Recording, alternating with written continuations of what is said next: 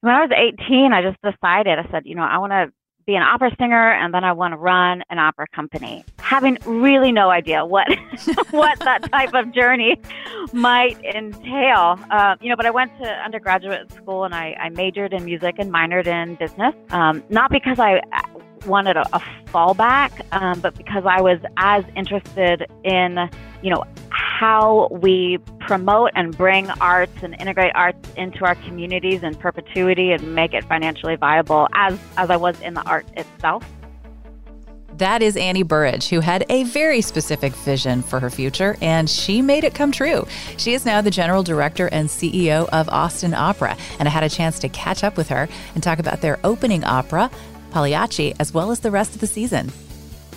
How's everything going so far? It is going well. We've just started rehearsals for Pagliacci on Monday, so that always makes life in the office a lot more exciting when we have all the artists here rehearsing and singing. Oh, God, yeah. I bet that really livens the place up. It definitely does, yeah. Does it picks up the energy? Does it also start to feel, I don't know, maybe like a little more pressure? It's more excitement because now it's just everybody's got a part to play. The tickets are selling, the events are planned. It's just execution time. And so it's exciting. Yeah. What is it like to work in a profession where everybody around you is like passionate about what they do? Well, I mean, it's a real privilege. And you can certainly find, I think institutions where that isn't the case, even in nonprofit or even in the arts. But here, everyone, they're so committed to this art form. Majority of my team, have worked in opera for their entire lives, and they love this art form. And it is a challenging art form to produce because it is unbelievably expensive. So it takes a lot of resourcefulness and creativity and tenacity and grit to keep putting these massive productions up on stage. But when you do believe in the value and the beauty and, the value in bringing people together in these ways that only opera can, we have a lot of fun while we're doing it here. We find a way to laugh through the challenges and, really stop and take in those extraordinary moments where you just get to be in the middle of such incredible artistry.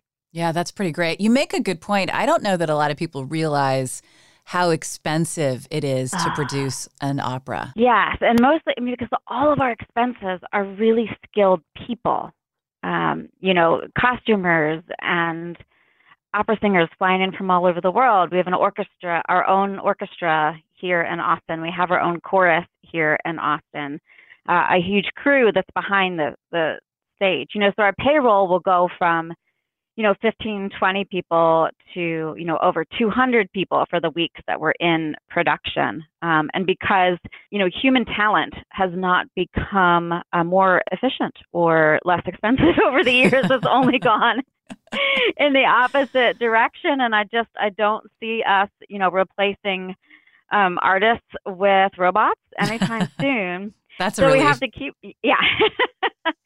So we have to keep, finding more ways to garner support and money. And it's interesting in the performing arts right now. Our expenses, whether you're looking at an opera or a theater or a symphony, in general, it's about 30% more to produce a season now than it was going into the pandemic. Wow. Well, and if you think about, the expenses that you see every day, even going to the grocery store, it's not all that surprising. No. But it's a different landscape coming out, which just calls for more collaboration, more resourcefulness, more creativity than ever. Yeah, that's true. With that, it's not surprising, you're right, but it does present other challenges. Well, especially, again, in opera, because it's such an expensive art form, ticket sales have only ever covered 25% of the cost, of putting on a season. The rest is all philanthropy. Wow, I think people would be really surprised to learn that. Yes, that is an industry standard. You'll find that at any opera company in the U.S. and any city where 70 to 75% of the revenue is coming from philanthropy. We have an interesting twist on that challenge here in Austin, as we don't have really any institutional support. So, in a city like Philadelphia, where I worked for 9 years before coming here, I could raise $3 or $4 million every year from local foundations, that exist to help support the arts in perpetuity, government entities, a little bit of corporate support here and there. Here in Austin, we're lucky to, pull together maybe $100,000 from those sources because we just haven't had generations kind of investing in the classical arts here, although we've got lots of passionate people investing in them here now. So it just means, all of our revenue in a season is coming from individuals in Austin through ticket purchases and through their gifts. So it's a really extra special experience to be in the theater with all those people as well. And I think that is unique about Austin audiences. I attend opera everywhere for a living, and again worked in my hometown of Philadelphia for quite some time before coming here. And our audiences here, I mean, they come to the theater to enjoy. Like, they have a sense of how special it is to mount an opera, and they come expecting to love it, and they cheer for it in a way that really helps us bring in, some pretty famous artists who we might not normally be able to get here in Austin, but they love to do roles for the first time here because we have such an appreciative audience. Yes. I'm so glad you pointed this out because it's really important for people to realize, A, just how expensive it is, and B, just how important their support is. And I think that is something special about the Austin community. We're so much about supporting people doing things in the arts, doing that thing that they're passionate about, because we know how much it gives back to us in the end. Yeah. I love being here. I'm so glad, Annie. Let's talk a little bit more about your background. You mentioned that you're from Philadelphia. What was your journey? When did you know you wanted to make a life in opera? And I believe you were a performer before you switched to the administration side. So I'd love to hear all about that journey. I was. I grew up in a family that loved classical music. And so I, studied a lot of instruments very seriously. My parents were always taking me to the Philadelphia Orchestra. And then my other love really was theater. I grew up in a community theater, and I loved being on stage. I loved plays and musicals as much as I loved classical music. And so that was all starting to kind of coalesce in this art form called opera as I was a teenager and starting to get really interested and excited about it. When I was 18, I just decided, I said, I want to be an opera singer, and then I want to run an opera company, having really no idea what that type of journey might entail. But I went to undergraduate school, and I majored in music and minored in business, not because I wanted a fallback, but because I was as interested in, how we promote and bring arts and integrate arts into our communities in perpetuity and make it financially viable as I was in the art itself.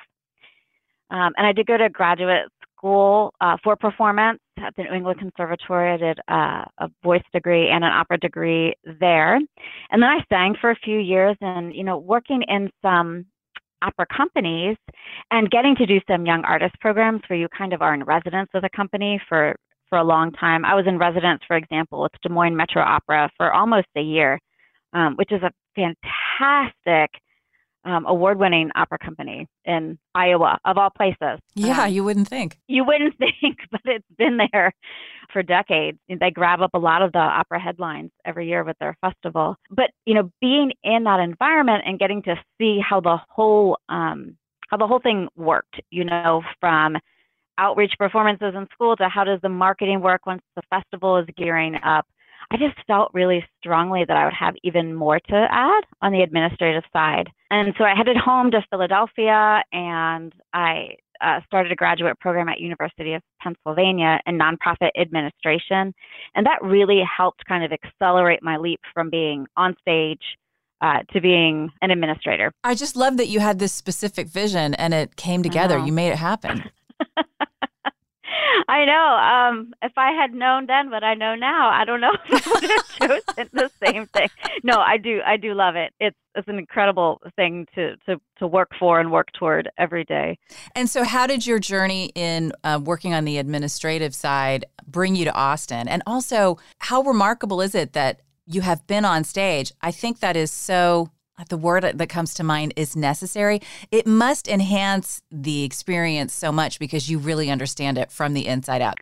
I think so. I think I probably don't credit it as much as it's due in terms of how it informs, how I do my job. I'm certainly grateful that, I've been studying opera for so long that I know all the repertoire, and, I know how it comes together. But I do often hear from artists how much they appreciate, a CEO who's been a singer and who understands what that experience is like. What are the great things about it? What are the challenges? What is reasonable to ask a singer to do in any one given day? Right. They have often expressed that does make Austin Opera a better place to work. And making this a great place to work, it's really all we have in terms of competitive advantage. We're a $5 million opera company, compared to Houston, which is a $33 million company, or the Met, which is a $250 million company. And our artists sing on all of those stages. And so we have to keep this a really supportive, fun, special environment to bring artists here to do works. And as I said, our audience helps as well.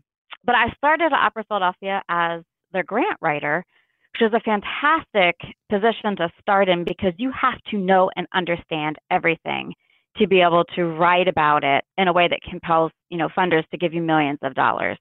And so anything I might not have known about opera and the business of putting on opera before I entered that job, I had to master it very, very quickly. And then I had a number of jobs there, and I ended my tenure there as the managing director. So I was responsible for all revenue for the company and was, had a seat at the table when it came to season planning and artistic planning.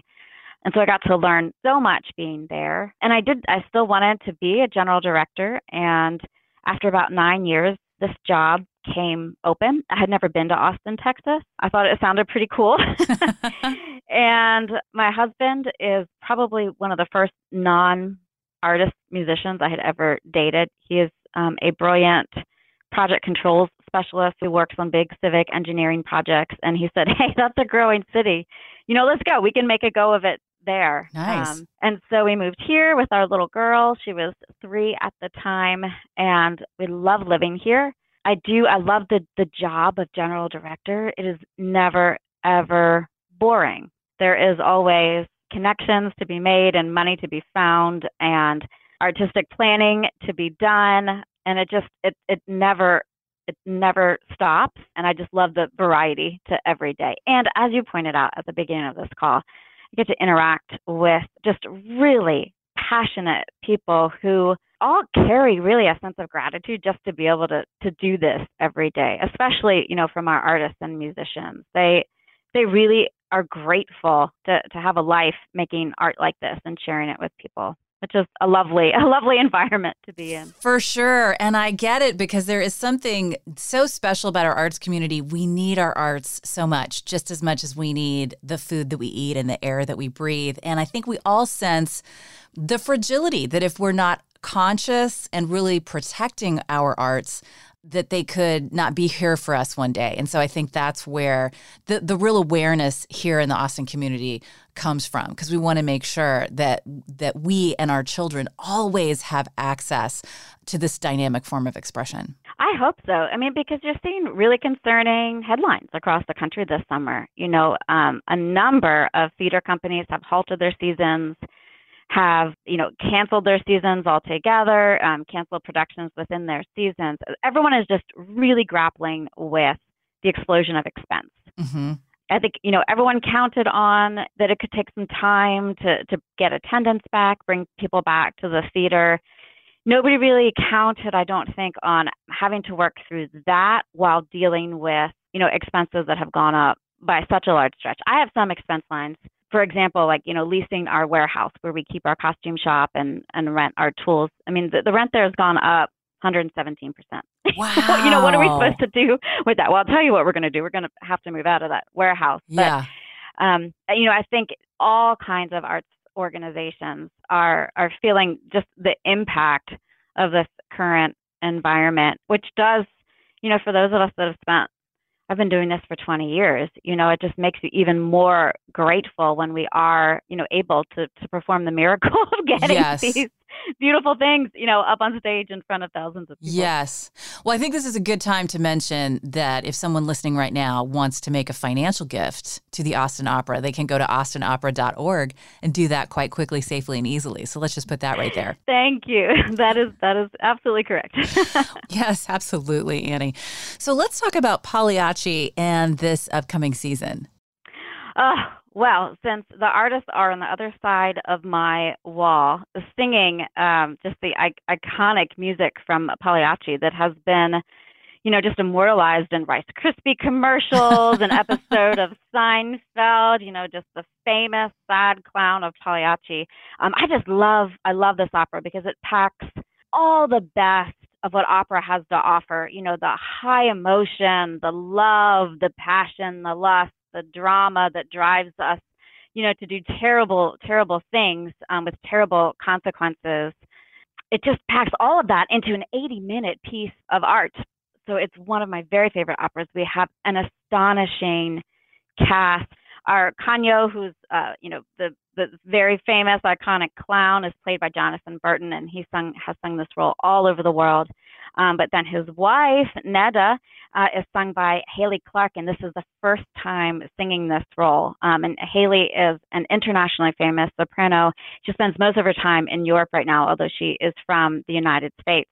But the opportunity to do this role with someone like Jonathan Burton for the first time, that's how we're able to get artists like her here in Austin, which is so exciting. It's a beautiful, colorful production, that will just rip your heart out with the sincerity of all of these characters as they share with you how their deepest feelings and fears and desires. And as most people know, pretty tragic ending. Oh, yes. I mean, it's just a total juicy love story, but yes, tragic ending. Yes. And I often feel like Pagliacci is like a good starter opera if people have never been, because it's not that long and it's just like, it's too delicious. There's so much happening. I agree. I think it is a perfect opera if you're just kind of finding your way in to opera. Carmen, which will close out our season, is also another perfect first opera because you will recognize so much of the music. It's such a powerful tale of love and of jealousy. Again, ends in a similar manner, but very moving. Actually, Pagliacci, Leoncavallo, who wrote the music and he wrote the words to it. I just learned today for the first time from our fantastic director of education that this story, his father, Leoncavallo's father, was a judge, and he presided over a case of a murder similar to what happens in Pagliacci. So it still is, real life reflected in art, but taken to the highest of heights. And of passion and heartbreak, and very similar type of story with Carmen, which ends our season. In the middle of our season at the Long Center, we are so excited to present Cruzar la Cara de la Luna. This is an opera that was commissioned 10 years ago in Houston, and this is a new version of the opera. It's a beautiful story, and it was originally written to be accompanied by Mariachi Vargas, by a mariachi band. And so this is a new version of that opera that has a full opera orchestra with a mariachi trio. Oh, cool. And so musically, it's a very compelling combination of operatic singing, of ranchera singing, of, classical orchestration along with mariachi music to tell just a really beautiful story. It takes place in Texas and Mexico. It's the story of a Mexican man who moved to America for work, was separated permanently from his family as part of that process, as part of the difficulty of crossing. And at the end of his life, there's kind of a reconciliation between the family he had to leave behind in Mexico and the new family that he created in America. And it's a very beautiful intergenerational story that reflects the stories that so many people here in Texas experience, having moved from Mexico or having moved from other places. And so we're really excited. It's also a brand new production that we put together with Minnesota Opera. So we already have a lot of folks booking tickets from out of town to come and see it because it's premiering in Minnesota and then in Austin. And then we'll be seen in other places in North America. Oh, how great. What an extraordinary lineup you've put together. Thank you. And then we have another really special experience. So Ryan Speedo Green, who is as famous gets right now in opera. He is starring in several of the Metropolitan Opera's kind of headlining productions and commissions, Ryan Speedo Green. And he is coming into town in November to do a recital at the new Austin PBS studio. They have a new studio there that can seat 400 people. And so that recital will be recorded live and then played all over the country on PBS affiliates. So that's also like a really cool experience to be up close and personal with one of the most exciting opera singers of our day, one of the most internationally famous. And you will get to be in the audience, maybe even caught on camera if you're lucky. Wow. In a recital that will be shared nationwide. So yeah, it's, we really try to build seasons that will, satisfy a long time opera goers, give them something familiar, but also something new and different for them. We're also trying to bring in new opera lovers all the time, and we're having more and more success with that. And so we're just trying to offer as many different things as we can to engage our community. We are really fortunate in that we are one of the few, performing arts organizations out there where our attendance has grown since the pandemic. Most people are seeing still, maybe 70 to 80% of what their pre-pandemic attendance was. And last season, we had more attendees than ever and more ticket revenue than ever. So we are honored and delighted that we seem to be intriguing and capturing the interest of so many folks here in Austin. Yeah, I mean, I think it's the hunger for the live artistic experience, I would say. Yes. Yeah, I'm glad that we're having that experience here in Austin. When you talk about new opera lovers, what's the right age for parents to start bringing their kids to the opera? Typically, we say, 8, 9, or 10 is a great age to start attending the opera. We create young people's guides for every opera that we do that you can find on our website. So you can, really kind of prepare your kid for the first experience that you're going to have together at the opera. We also have companion tickets. So if you are an adult and you would like to bring someone under the age of 18 with you to the opera, you can buy a ticket wherever you want, and we'll give you the ticket next to you for $15 if it's for a kid. Oh, very cool. Yeah. So we just want to make it as easy as possible to introduce young folks to opera. We bring thousands of kids in from schools to our final dress rehearsals.